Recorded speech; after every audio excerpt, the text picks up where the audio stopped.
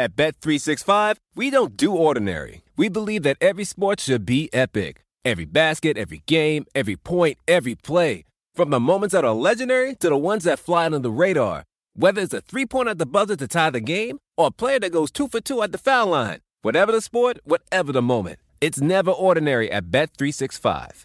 21 plus only. Must be present in Virginia. If you or someone you know has a gambling problem and wants help, call 1-800-GAMBLER. Terms and conditions apply. It's the Locked On Podcast Network, your team every day. All right, a special remote edition of Hollinger and Duncan this week. Usually we are 3,000 miles away from each other when we record. Now we are, 8,000 miles away from each other? We're a little far apart this time, but that's okay. It's okay. You know, it's Thanksgiving weekend. Everyone's traveling, so we'll work it out. Yeah, no, it's due to the miracle of light speed. I can hear you at just pretty much the same delay as usual.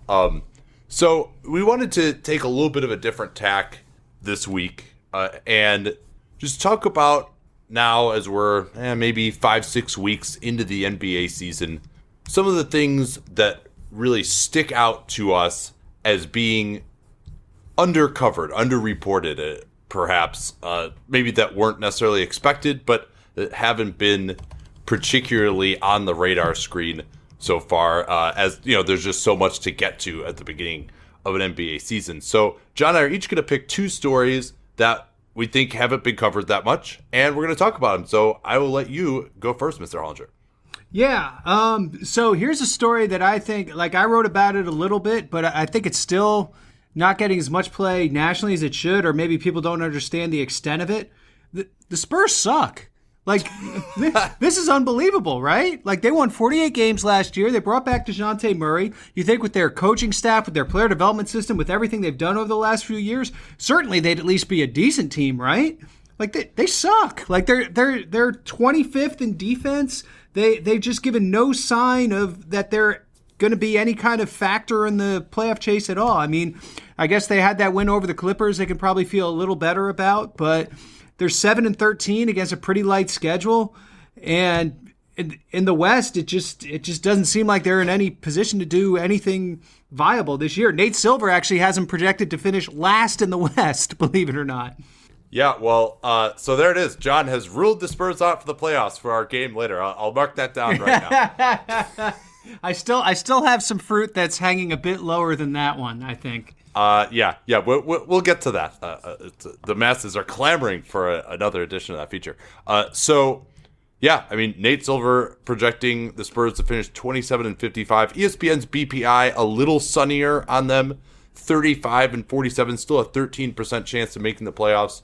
The fact that the 8th seed hasn't run away and hidden is at least good for them. And for Portland, I should say, and one or two other teams like Sacramento that had hopes coming into this season. Yeah, the bottom half of that West playoff picture is way softer than anyone imagined. Well, so you said it's so crazy that they're like this.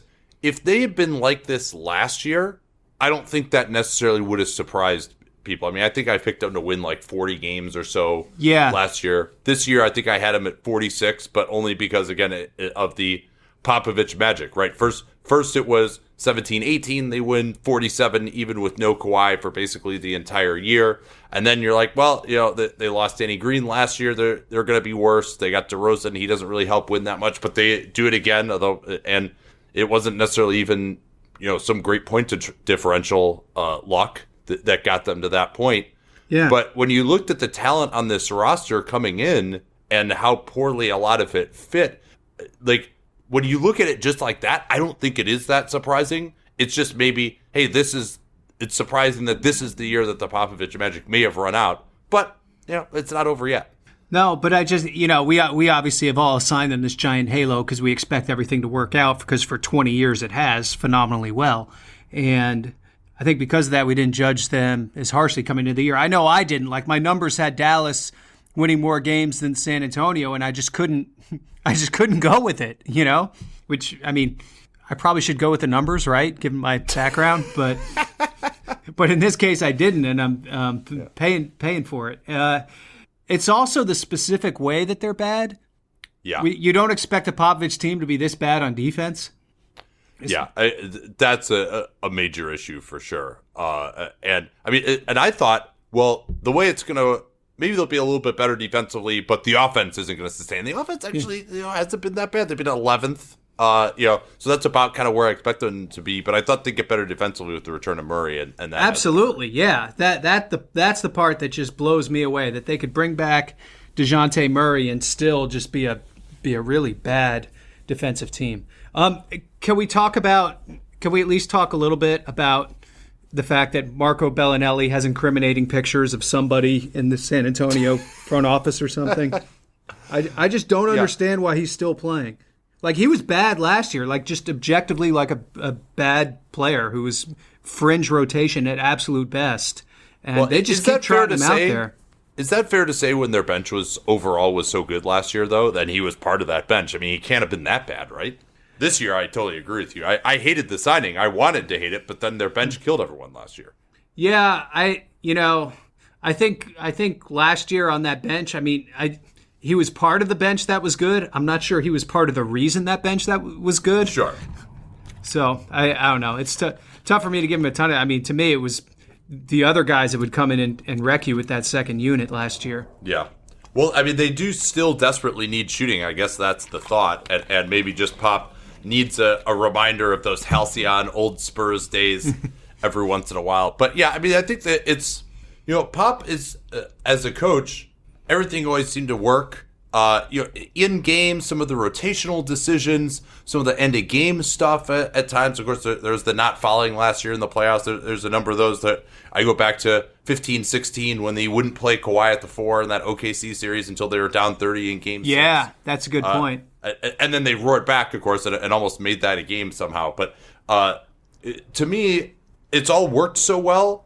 Even though the in-game stuff I always kind of wonder about, because the system is so good, because he got them to execute it. Maybe part of the reason he got them to execute is A, because they got guys who could deal with that type of coaching, and B, because he actually could kind of yank you in and out of the game a little bit and get you to perform that way. And he sort of got guys to buy into that. But now when you look at it, there doesn't seem to be a lot of rhyme or reason to some of these lineups, but in his defense, it's hard to get to that point when you have guys who are really hard to fit around, like DeRozan, obviously, in particular, Murray being another one.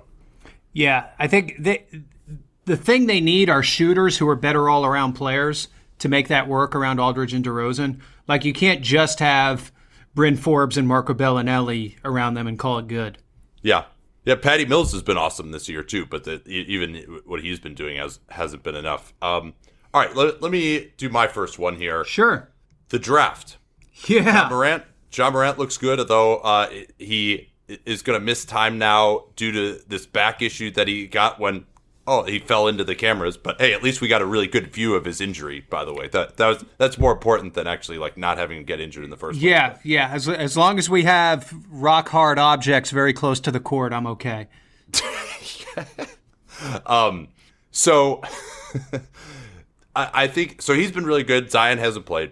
3 through 10 has been an absolute wasteland so far in the draft. I mean, you're really struggling to find anyone who. I mean, yeah, rookies rarely contribute. I get that, but you're struggling to find anyone right now who even looks like they're going to be good. I mean, who do you think has been the best guy so far in the 3 through 10 range? I mean, the Jack Hayes experience in New Orleans has at least given you some hope.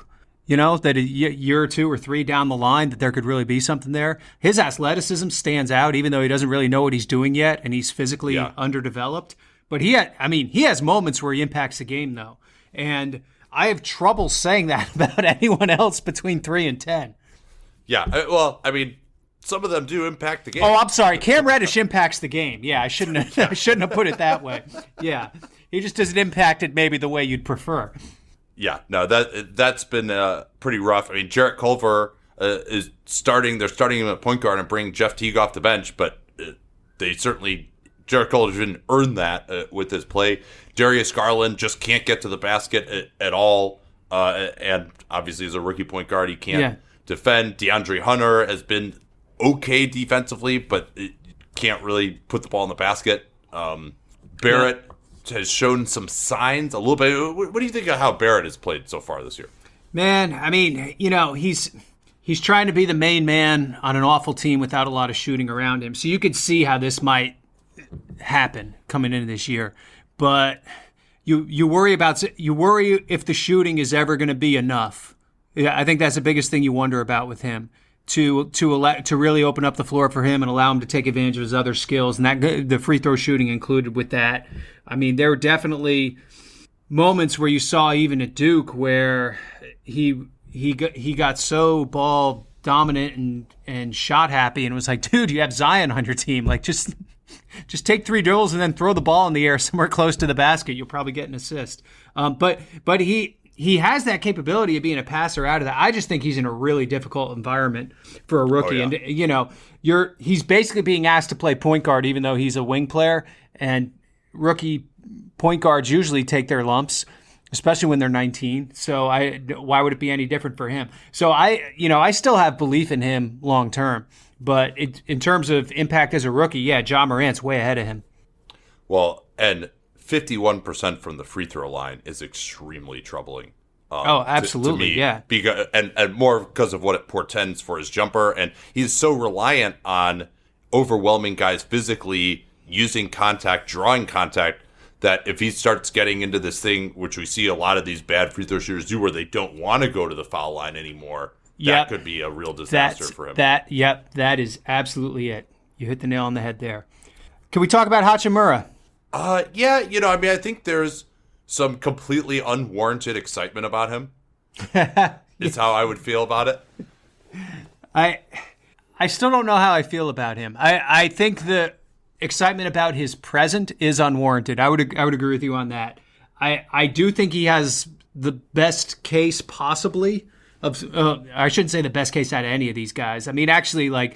Kobe White has his moments. He just shoots every single time he gets the ball and hasn't made a whole lot of them yet. But Hachimura happens to have the one skill that's of least value in today's game, which is the ability to make a mid-range jumper anytime he wants, right?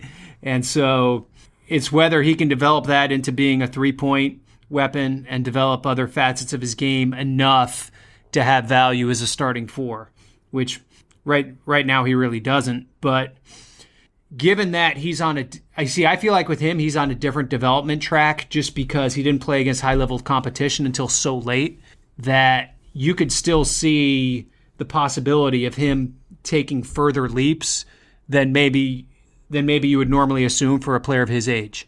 Yeah, I could maybe buy that. I do think the lack of feel is a little bit disturbing to me. I mean, I struggle to come up with examples of guys who didn't have any feel and then just found some. And, if you're going to be a 3-and-D type of guy where maybe you're not a good help defender, but you can at least guard your guy and shoot threes, if that, you don't need to have like a huge IQ to play that type of a role. But if you're going to be more of a scorer, if you're going to be more of an impact defender, I think it's hard for me to see him getting. Also, how does he never get to the foul line ever? It's incredible. Yeah, I mean, given his size and some of the ability he has, yeah, you think he could throw his body into somebody or shot fake somebody with how good he is from mid-range. And yeah, it hasn't really happened at all. And it wasn't a thing for him at Gonzaga either. So here's a question for you. I got the draft in front of me. Mm-hmm. 3 through 10, that's 8 picks. Mm-hmm.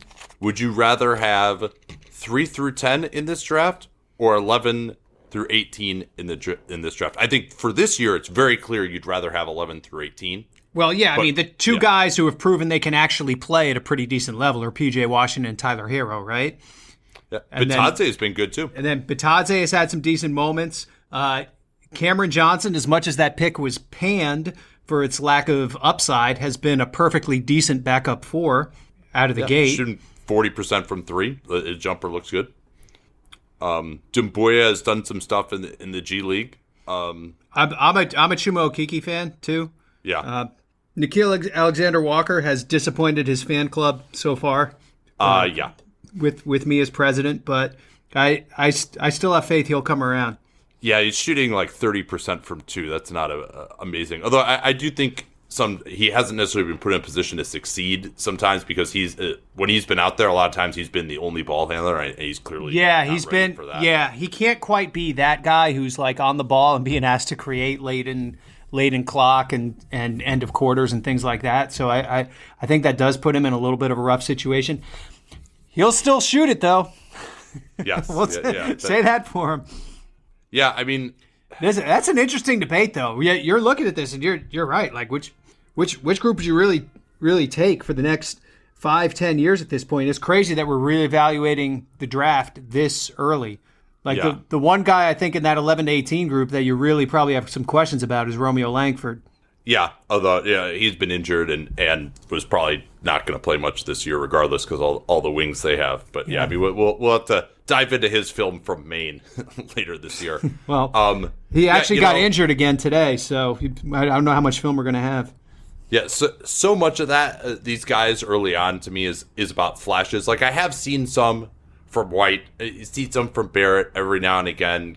Garland less so to me, but I was doing some work for my all-decade stuff for Dunked On, and looking at some of the rookie seasons that some of these guys had. Kemba Walker was like 25% usage at like 45% true shooting. It was just like there are a lot of guys. DeRozan is another one who has really struggled early on in their career. So not doing that well statistically isn't a death knell, but these were guys I didn't really like that much to begin with anyway. So that's when it already feeds into your preconceived notion, that's when you start to worry a little bit. Yeah, totally. No, I think that's a great undervalued or what's the word we're looking for? Under the radar story. Yes, the draft has not been a wash in glory, and especially the high lottery.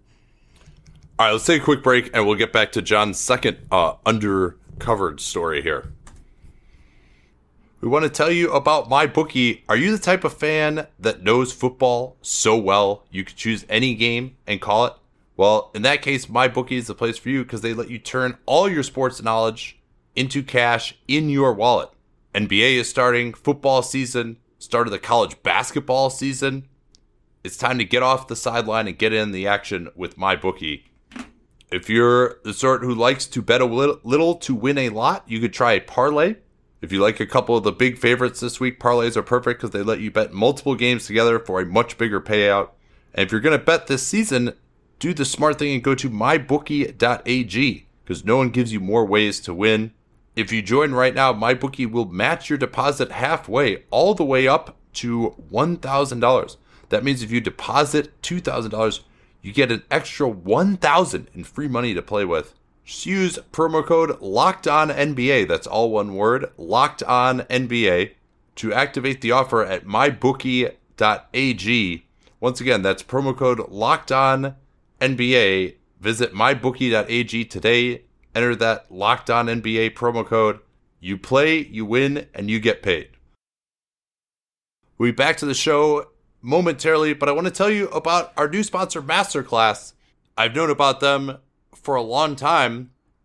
My wife actually signed up for them without me knowing about it because she wanted to improve her writing skills, maybe write some fiction. She took Margaret Atwood's class, absolutely loved it.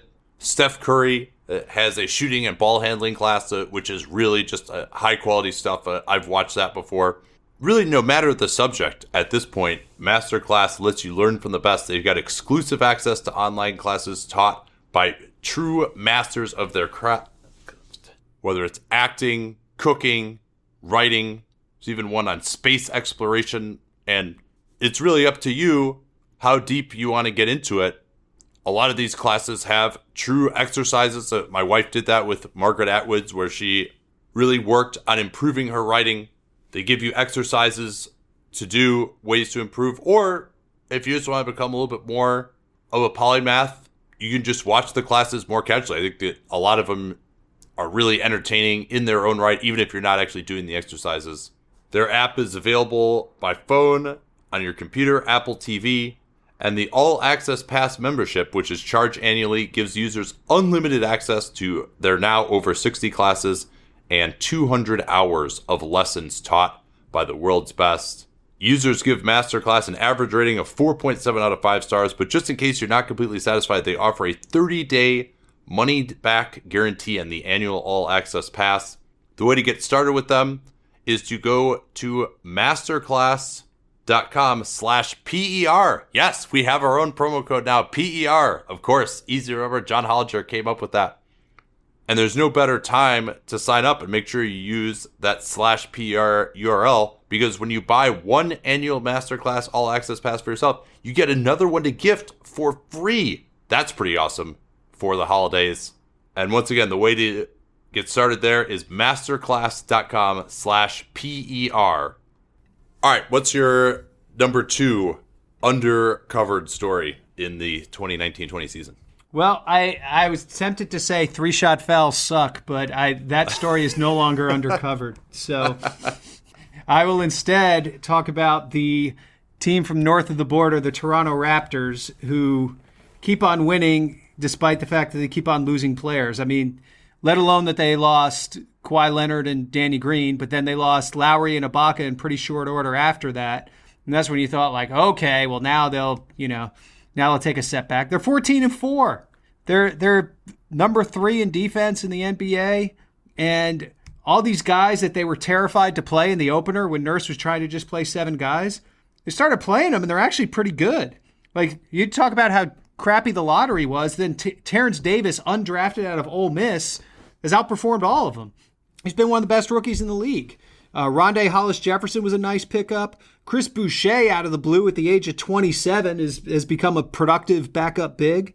They're just getting a lot of production from all sorts of places. So much that my buddy Mark is able to not shoot at all, and still they're able to win and win big. Yeah, it's really been remarkable. And to me, I thought they'd be a top 5 defense. I didn't see any reason why they wouldn't be. Now, if you told me they weren't going to have Kyle Lowry and Serge Ibaka, I wouldn't have been nearly as high on their defense. I mean, that's the even crazier part. But then to be 7 in offense, like, yeah, I know Siakam has broken out and they have a few shooters, but that can't possibly sustain, can it? Yeah, I mean, I look at some of these numbers, like, I mean, okay, OG Anunoby, 63 true shooting, Terrence Davis, 63, Norm Powell, 59. Those seem on the high end, let's say, of what you'd expect, right? Yeah. Is that fair to say? Yeah. They have done a great job, I would say. We talked a little bit about player development last week. The internal improvement they've gotten from players, if you look at Van Vliet, Anunoby, Siakam's the guy everyone talks about, obviously, Boucher, who was with their G League a year ago, they've had guys take some major strides, especially as shooters and as offensive players, that have really allowed them to enter a level that nobody thought they could enter. And that's been, I think, the key to Toronto these last 2 years being as good as they've been.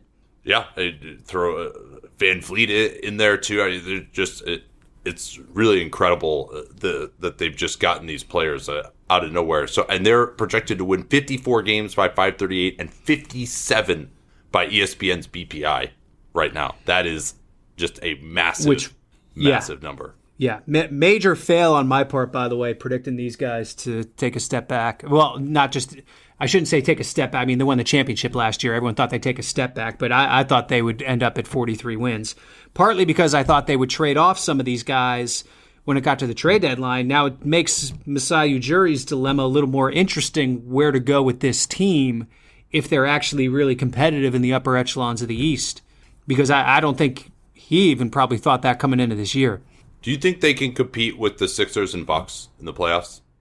I do not, but yeah. I've been wrong at every other step along the way here too, and they're 14-4. So it's hard for me to completely dismiss it out of hand. I mean, the one thing I will say, Mark showed again, he defends Joel Embiid really well, and so that gives them something to hang their hat on in a Philly series where they don't have to double team, they don't have to compromise other things defensively. They don't have to free up all those shooters on Philly, I guess. But a Milwaukee series, I think, would be a lot more challenging this time around. Yeah, because Siakam was not able to guard Giannis last year. Maybe OG could do it. He was not in the playoffs last year. Yeah, Anunoby was not available last year. I presume he would be the guy because then you keep the fouls off of Siakam as well. You'd probably give Hollis Jefferson a few cracks at him. Yeah, but they got Ibaka who could maybe do it too if they wanted. I'll be interested to see how much they're going to deploy the Gasol Ibaka together lineups, which they did a little bit last year. Especially that really helped them in that Sixers series when Van Vliet just suddenly lost his shooting touch. He got swallowed up by their size too. I mean that just wasn't something that happened to Fred. Like that was the Sixers. I mean that was them being huge was a factor in that. Yeah, and I think that they'll have the same problems with them this year. I just don't think ultimately they can score. They got so many guys they can throw at Siakam and everyone else on that team is playing off of Siakam basically. And Van Vliet, Lowry. In the regular season, those guys could run pick and roll and they go under the basket and the defense loses discipline and they can set guys up. But in the playoffs against a team like Philly, they're going to make those guys beat them, and I don't think they're going to be able to do it. But still a great story, and maybe if they need maybe one more off the bench creator, and maybe that could get them into the conversation. Yeah, and I mean that. And again, we get to the trade deadline. Do the Raptors decide that they're going to buy in? Instead, everyone's assumed that they would kind of trade themselves out by doing something with Lowry, maybe, or Gasol or Ibaka. What if they go the other way? All right, so here's my last one here. We're going to spend as much time on this one. The East playoff race might just be over already. Yeah, I mean, in the sense that there are 7 teams that you have a really hard time seeing making the playoffs in virtually any scenario. I had a lot of belief in the Bulls coming into that season, and they have just spent these first 20 games crushing that, pulverizing it into sand. Yeah, Lauri Markkanen has got to be up there for one of the most disappointing players so far. Yeah, he had 35 and 17 in the opener, and then just faded into oblivion. It's really tough. I think the defensive scheme with the players they have, trying to bring the bigs way out high when they're not like super mobile guys, has really left them exposed.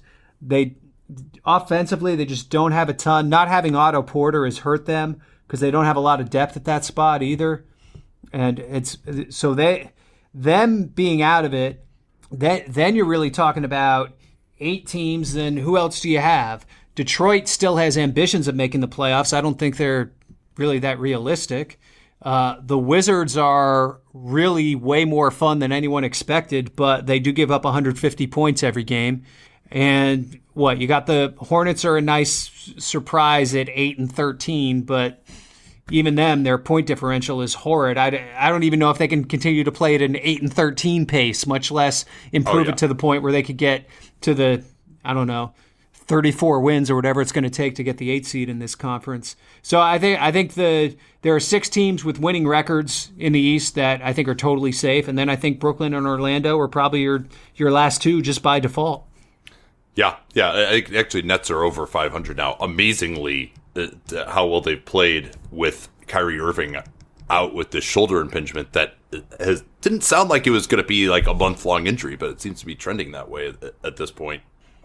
Maybe the only hope is for those teams below is that the Magic just stay so injured that they can't stay in the mix, and some team with 35 wins is going to get in there. Yeah, that's the thing you cling to probably if you're one of these other teams, that Orlando just can't string together enough shots and has trouble getting everybody on the court at the same time. They just lost Al-Farouq Aminu, but that even Orlando without Vucevic is like much more solid than any of these other 7 teams, right? Yeah. At least they defend, right? Like none of these teams have anything to hang their hat on. Wizards offense, but the only way that they get that offense is by playing such bad defensive players that their defense is even worse.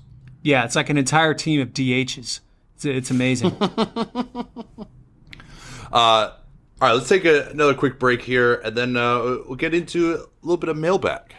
What's up, sports fans? Matt Peck here, host of Locked On Bulls, and I want to talk to you really quickly about another excellent podcast.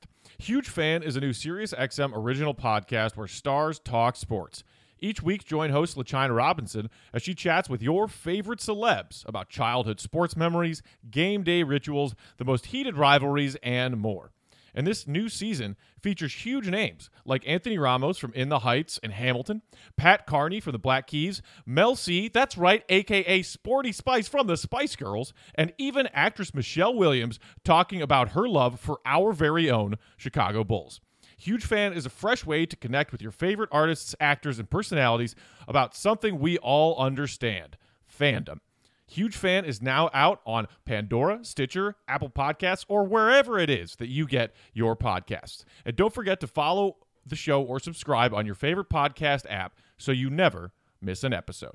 David Harrison here, the Locked On Washington Football Team podcast, celebrating with you a 21 grain salute to a less boring sandwich thanks to Dave's Killer Bread. I don't know about you guys, but when I eat pizza, I eat it for the toppings, not the crust. And when I eat a sandwich, it's for what's inside the bread, not for the bread. But when I throw a sandwich on 21 whole grains and seeds, thin sliced bread from Dave's Killer Bread, it is the epitome of addition by subtraction. That thin sliced bread lets me focus on what's inside the sandwich, but also adds to the sandwich with killer taste, killer texture, killer nutrition, a subtle sweetness, and a seed-coated crust. Dave's Killer Bread is America's #1 organic bread for a reason. It tastes so stinking good. Dave's Killer Bread is made with the highest quality organic and non-GMO ingredients and is power-packed with whole grains, fiber, and protein. Visit daveskillerbread.com to learn more and look for Dave's Killer Bread in the bread aisle of your local grocery store. All right, mailbag time, John. Where would you like to start? Let's start with a question from Blaise Malley, who asks, sorry if I botched your name, by the way, who asked, which contract signed this offseason that you thought was a negative for the team has surprised you the most, and vice versa? Oh, man. You mean maybe surprised me the most? I don't know. Any come to mind for you? Let me think on this a little bit more. I've got a couple, but I'm not satisfied with them yet. That's how I feel at first. I want to think this through. I think I have more that I thought were positives that haven't turned out. I'll say, well. Okay, so Bojan Bogdanovic with Utah. Oh, yeah. I thought that was a total overpay, and he's been fantastic for them. And go ahead, sorry. He's been worth every cent they paid, and it's really helped offset the fact that Mike Conley's off to a slow start, and Joe Ingles has really struggled. And thankfully, he's been able to take up a lot of that slack for them and essentially allow them to be at the same level they were a year ago, despite those setbacks. So I think he's been really good for them. I still don't know if I'm super crazy about the third and fourth year on that deal when you get into those numbers, but they got to be really happy with what they're getting from him this year. Yeah, career high in usage for him, surprisingly enough. I'd say Ricky Rubio in Phoenix would probably be the one that I really didn't care for, and he's really helped them be better than I thought he would. It always seemed like overpaying in the short term, but I didn't think that they would at least get as much short-term benefit as they had so far. Now, of course, he's been hurt, and they've been struggling a little bit more recently, so it could be by the end of the year that my initial impression would be the right one. But when he's been out there and fully healthy, he's really helped them more than I had anticipated, even if perhaps the end game with that contract and having a long-term point guard option in the organization still doesn't exist for them. Yeah, that's you see, I always kind of like that idea. I just felt like they needed a real point guard for the rest of the development for their other guys to happen. So it was almost worth overpaying for a veteran guy just to kind of snap Booker and Ayton and these other guys into the correct role. Even if, maybe 3 or 4 years from now, Ricky isn't a part of whatever they're doing. But I just thought in the short term he could really help get them to someplace. What about Jimmy Butler? I didn't think necessarily that would be a negative for them this year, but that's another one where the back end of it was a little ugly. They gave up a lot of flexibility, first rounder, hard capping themselves this year, salary cap space going forward with his max deal. But the Heat have been so much better than anticipated, and he's played really well. He's been at an All-NBA level so far by the impact metrics, that maybe I changed my tune on that a little bit, and especially if they get the 4th seed or the 5th seed to win 49 games, then they become more attractive in the free agent game. Yeah, to me, when you have a guy of that caliber and he wants to come, you kind of go ahead and do it and worry about everything else later. You just don't have many windows to get a player like that. Yeah, and in a locale where you can be a free agent destination if you start to play better, which they kind of needed to. That's true. Yeah. Can I say one through gritted teeth? Sure. Harry Barnes has not been bad. Yeah. I still don't know if I love that deal, but it's been better than I thought it would be so far. Yeah, and that was one of those ones where part of the reason I wasn't as low on that maybe as some people is it's just he at least has a pretty good floor as a player where he's going to defend competently and he's going to hit shots. And yeah, you might be overpaying by $6 or $7 million a year for that type of a player.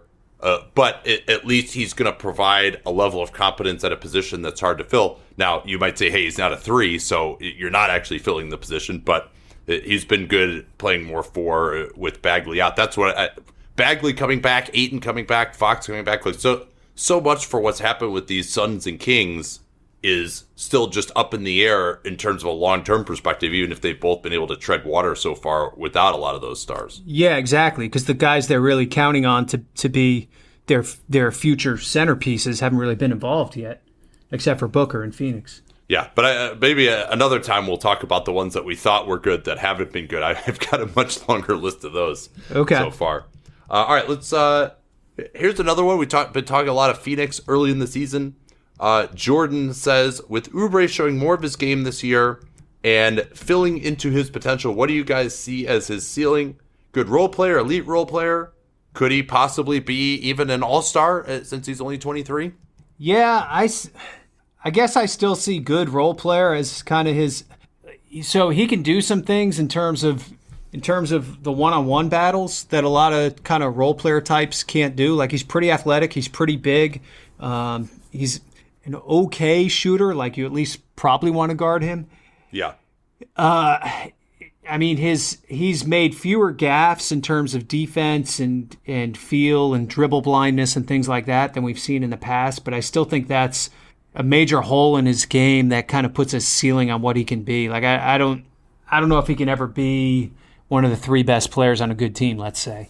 Yeah, it's an interesting one because those are some of the tougher players to value, these wings who have a little bit more ball handling and scoring than just your 3 and D guy, but also don't do the 3 and the D as well as your prototypical guy there. Which of those types of players is more valuable? I guess it kind of just depends what your team needs. They do need another off the dribble scorer, so I think he is in the right place for him to develop it and be valuable for that team.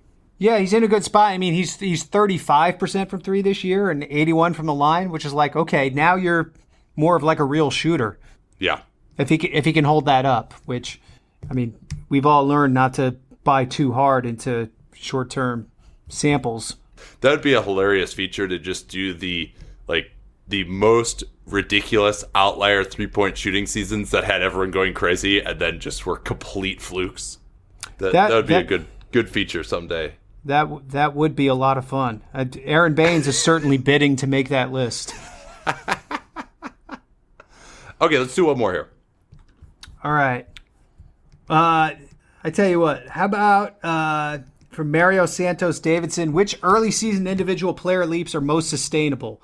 He actually mentions Baines, and then Wiggins, Siakam, Trae Young, Luka Doncic, etc. What do you think, Nate? Oh, Baines, clearly. This is just a normal trajectory for a 33-year-old center. I don't know what everyone's making such a big deal out of. Yeah. No, I mean, he's just becoming the greatest shooting center in NBA history. It was just right there on his radar. If only he hadn't been derailed by health, it'd be in the MVP conversation. Okay, so Baines number 1 is least sustainable. Yeah. Most sustainable, I mean, Siakam, Trae, and Luka all look pretty darn good to me, I would say. Yeah, I mean, sustainable. Luka, like, sustainable at this? Like, okay, yeah. maybe, yeah. like maybe his player efficiency rating ends up in the mid to high 20s, right? Instead of it at like an all-time level. But sustainable. I'll tell but you like, what, is he sustainable as a really good player for a long time? Yeah, like absolutely. Yeah, well, sustainable. Do you think he'll be in the top 5 in MVP, your MVP ballot or MVP fake ballot at the end of the year? Will he be top 5 on that? Do you think? I think it's certainly in the realm of possibility. Yeah, I'll tell you what's impressed me so much about him is he just gets by guys. And you don't think of that from him because he's a little pudgy. He's gotten into better shape, obviously. But he's just such a good ball handler, and he's so strong and has so many hesitations. And then he can set you up with the step back and changing speeds.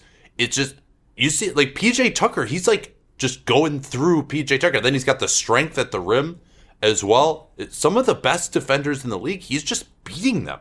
Like, he just blew by Paul George. I mean, I know they got crushed in that Clippers game, but he, like, blew by Paul George a couple of times. Like, he just beats guys. That's the number one thing that's been the most impressive to me of anything for him, at least we hadn't seen as much before. Yeah, he's actually developed onto his skill level. For a guy who was seen as a finished product coming into the league, his skill level has actually improved a lot. If you look at what he did last year in Spain and even what he did last year, and what he's doing now this year. It's pretty impressive. Yeah, shooting a little better from 3. And, yeah, it's really That's the scary part is he's still just, like, kind of meh outside shooter, right? Like, if he ever gets good at that, and he's only 20, that's where it gets really scary. Then how do you guard him? So, Wiggins is an interesting one. Easily having the best season of his career. Actually, just a little bit below league average. True shooting. Has not getting to the foul line much more than he had been. Shooting from 3 is a little bit better. Interesting that he doesn't. It's really the drives and the passing that have been the difference for him. Which, you know, I've certainly not been a Wiggins believer over the years, and this is a massive increase over where he was last year. But the way he's doing it with drives and passing, that isn't necessarily the sort of stuff where you're like, oh, this is prime for regression. Yeah, exactly. It's been pretty impressive. I give Ryan Saunders some credit for, I think, pushing his shot chart into a little more modern place than it used to be. He still lives in the mid range some, but he's taken more threes and. He's I don't know, just seems to be making better decisions with the ball. The big thing is that he's shooting 52% on 2s, and he's never done that before. Which you look at him and you're like, well, why wouldn't he do that, right? He's big, he's athletic, he can finish around the rim, but he just hasn't done it. And he's been able to do that this year. I don't know. He almost just seems a little more kind of at peace on the floor. Like, I don't know. Yeah. It's hard. It's a tough thing to quantify a little bit. I still don't have great hopes for the idea of him being their point guard. Like, I watched that game in Atlanta, the first game where they really went with that. He didn't have an assist most of the game. I'm trying to figure out. I think he might have gotten one late. I don't have the box score in front of me, but it was more of him play. One assist in that game. It was more of him playmaking to create something for himself, and then when they initiated stuff, a lot of it was with Culver as a secondary initiator, and they were playing through Towns in the post a lot actually, and he was whipping passes all over. But yeah. I mean, he's better. He's definitely better than he's been, and we'll see where that goes. I don't know if it's going to be a Siakam-like jump though. Well. Considering that he was maybe one of the worst rotation players in the league last year, to at least get to being a positive for his team is a massive step. And I don't think it's going to sustain as much as since he's come back from that illness and personal absence. He hasn't been at quite the same level. He's had some Wiggins-y kind of games from an efficiency standpoint. But I think he at least can be a positive. I think they're getting him in the post more too, which is he's always been effective at that. I always wondered why they couldn't do that. I guess maybe due to a lack of spacing in the Butler years. But yeah, I think he can at least help the team. that's a massive step forward. Yeah. Is he going to live up to that max contract? Yeah. Maybe not. But he's actually one of their 3 best players this year. Yeah, exactly. Okay, you wrote this week for The Athletic about scouting and just the logistics of scouting. And the place I want to start with, you talked about it a little bit in the article, but why is it so important to see someone in person? Why do you need to fly, basically take 3 days out of your life to fly to Australia to see LaMelo Ball in person? Isn't it just more efficient to watch all of his games on video and watch 20 games in the time that it would take you to get there? Yeah, I just, having done this the last 7 years, I just think there are things that you gather from seeing a guy in person that you just can't from the tape all the time. Size especially, but speed even too is harder to see and harder to feel when you're just watching the tape. It's easier actually after you've seen the guy and then you go back and watch tape. I feel like that's much easier. You can kind of place what's happening into context a little better. I think the ability to see the guy before the game, warming up. You might see him take 100 shots in warm-ups and 7 in a game on video, right?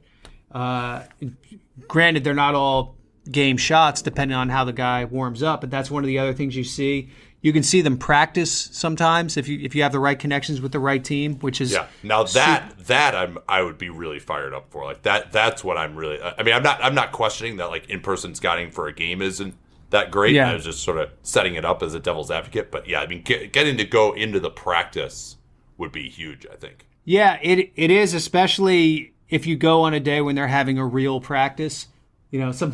Sometimes you make all these plans and you come in, the coach is like, yeah, we're real tired. We're just going to get shots up today. You're like, oh, come on, man. So, yeah, it's just part of the drill. But, all those windows into the things that you can't just get from the tape, I think are really helpful and really are a reason why you want to see these guys in person. And especially, I always felt like it was tough for us to draft, and I think a lot of teams are like this. I don't think it was just us, where if the main people who are going to be in the room making the decision, if at least one of them, and hopefully all of them, hadn't seen the guy in person, it was going to be a tough hill for that guy to climb to get to be the pick. There were just too many other things in his way, I felt, if that was the case. So, well, did you ever run into the situation though where everyone really liked the guy? And then the decision maker, the GM, finally goes and sees him in person. I mean, I've heard a lot of these stories, but the GM goes and sees him in person, and he just happened to suck that night. And then you can't get past that because the guy saw him in person. And he was just so bad that night. I'm trying to think. We had somebody like that once who had just a disaster of a workout for us, and I don't know if he would have been the pick anyway. It was like it wasn't like everyone was in love with him, but some people liked him, and the workout was so bad it was just like, okay, never mind, move along. But yeah. I mean, the workout is the other one where you're just small sample size, right? We had debates about whether we should do workouts or what we should do in workouts, and I think that's a really interesting thing because not only is it small sample size, but it's the last thing you see, and that can just be so powerful in your mind that it just pushes out all the other data. It's crazy, and even if you try to adjust for it mentally, it's just so hard. Yeah, and you're almost like taking it personally, like, oh, you didn't perform for us, like. Now we draft you and you've lost all your powers when you're in our building, right? Like it's really odd, I think. Yeah, or you bring a guy and you have him work out against a nobody and he gets his butt kicked, and maybe it's because he had all kinds of flight difficulty the day before and has worked out 4 days in a row, and some of the workout schedules these guys have are crazy. But you didn't see that with your eyes. The thing you saw with your eyes was this guy getting his butt kicked, and it's hard to erase that from your memory banks or just say, well, I'll only consider that as 10% of my evaluation. Yeah. I mean, maybe there's something to be said for actually going through and subjectively saying, okay, workout, we're giving him a 1 on the workout, but we're only letting that be 10% and trying to kind of at least do that numerically, maybe not as your final decision, but just to at least make sure, okay, like we can't assign more credit than X due to this one factor because we saw him in person this one day, and he, you never know. Like, he could have sprained his ankle in practice the other day. There's so many things that can go wrong when you just see a guy on, you're limiting. I mean, not that you're limiting, but how he played on 2 or 3 days take on outside roles. I mean, some of the most interesting debates I've had in the basketball business have been about the usefulness of draft workouts. What did you guys have him do in draft workouts? What was I guess maybe we should probably save some of this for the actual draft time. But what did you find to be? Let me ask you this: what is the one thing that you gleaned from workouts that you thought was most useful? I could see them shoot 100 threes in one setting, and I could calibrate from that roughly. Or you just watch a guy and you're like, okay, he can he can shoot, he has a chance. Or even if a guy who didn't shoot a high percentage, you kind of look at him with the coaches and you'd say, like, how fixable is this? Yeah. You watch. I'll go in the way back machine. Like, we had Jeremy Grant work out for us, and one of the things we were watching when he worked out was, okay, we knew he could not shoot at that time, but we were asking ourselves, okay, how repairable is this? Will he ever be able to shoot? What was the answer? There were mixed answers, let's say. Yeah, well, some were more optimistic than others. Yeah, much like the mixed results that he's had. Right. Yeah, he could be. I can't remember what he's shooting. He was like 20% from three or something the last time I looked at it this year. But he's certainly encouraged to fire away. Anything else that really, when it comes to scouting in person and the logistics that really stands out for you that people just don't really understand? Probably just there's this whole time component to it that's really like a race against the clock to see all these people in the least amount of time in the most logistical way possible. It's a giant game of Jenga. And when you throw like the Europeans on top of it and stuff, so you're sitting there thinking to yourself, okay, I can see Maryland play Minnesota on Tuesday, but I also need to get out to Israel at some point. And like you're putting all these things together. You don't want to travel during the trade season.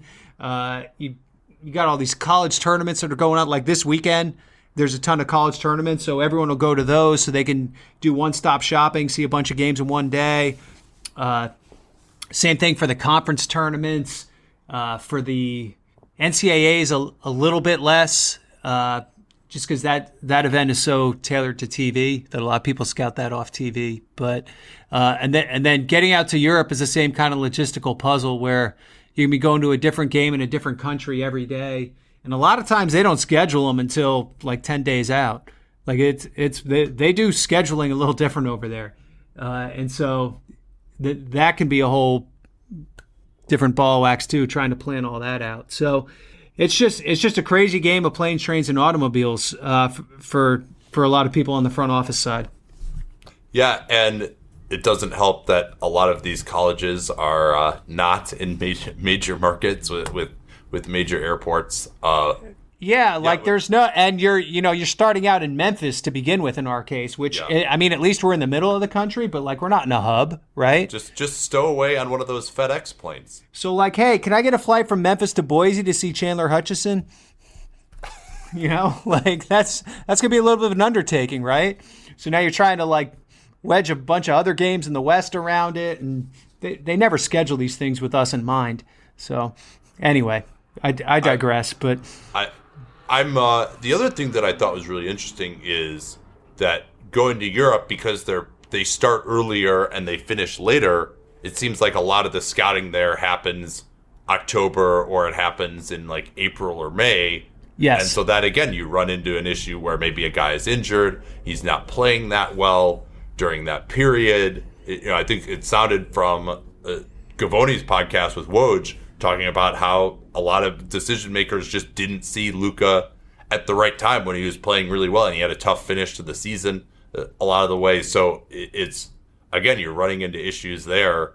I guess maybe the way you could do it is to just try to compartmentalize and just say, okay, when I see someone in person, I'm only going to evaluate these things, and the rest of the things will just try to make it the overall body of work? Do you think it's possible to do it that way?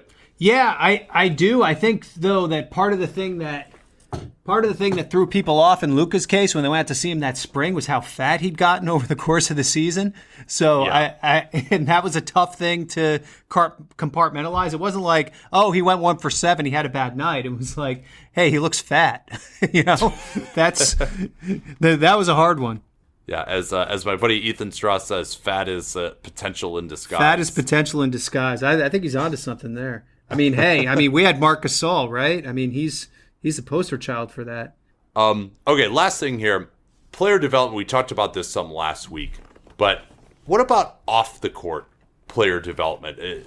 What are some of the things that teams are doing to help with that, especially now when so many guys are getting drafted at age 19? You've basically lived away from home 1 year in college where you're kind of in this bubble and everything is prescribed for you. So what are teams doing to help players make the transition off the court these days? Yeah, well, we'll start with the league has a mandatory thing shortly after Summer League called Rookie Transition Program, where they go through some of the things of like, okay, now you're living as an adult, here's how to balance a checkbook, or here's how to, I don't know, does anyone, actually, that's probably a bad example. Does anyone use checks anymore?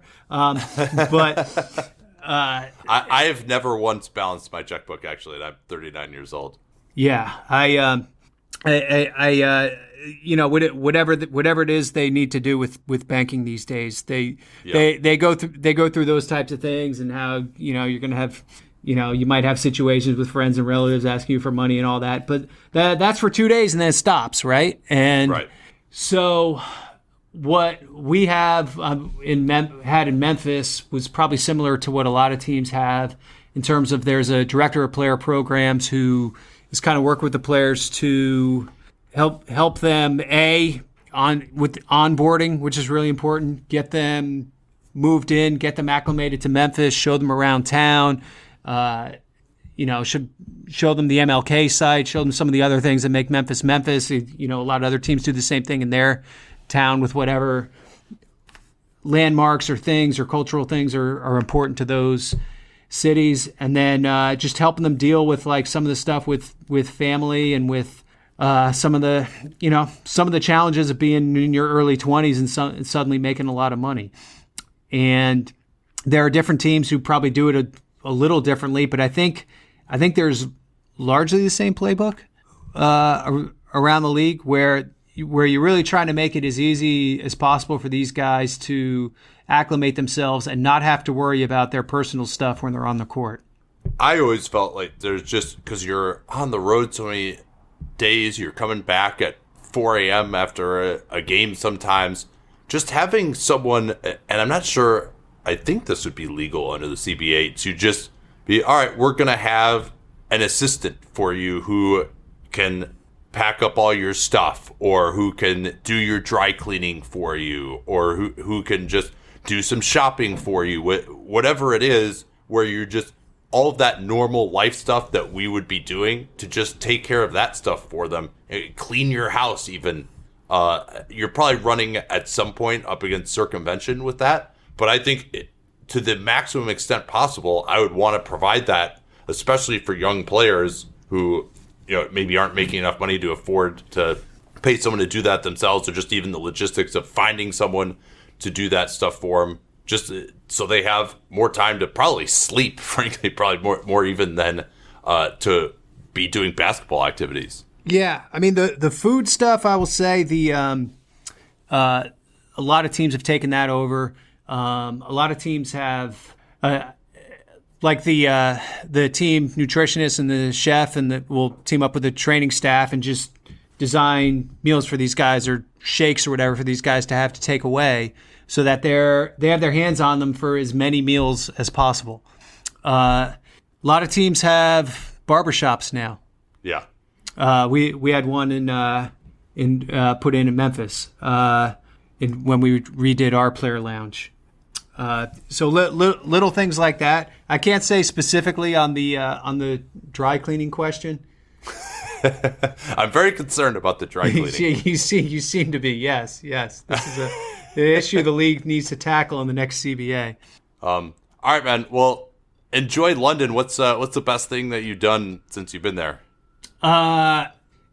Seen the sun. It's been really. It's been really nice. Yeah. We have not seen the sun on the West Coast actually all weekend. Wow. Well, I did not expect to see the sun here, so I've been really pleasantly surprised. So I can hopefully someone gave you this recommendation already, but especially since you're a vegetarian, and this is for everyone.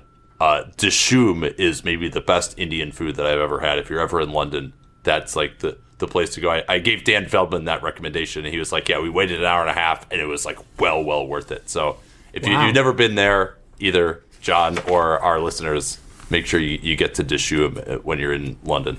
All right. I guess we have to close the show, don't we? Yep. Here we go again. I threatened to just use the one or I didn't threaten. I held out the carrot of just using the perfect one you did last time, but unfortunately, I don't have that saved on this computer, so we're gonna have to put you through it again. Okay.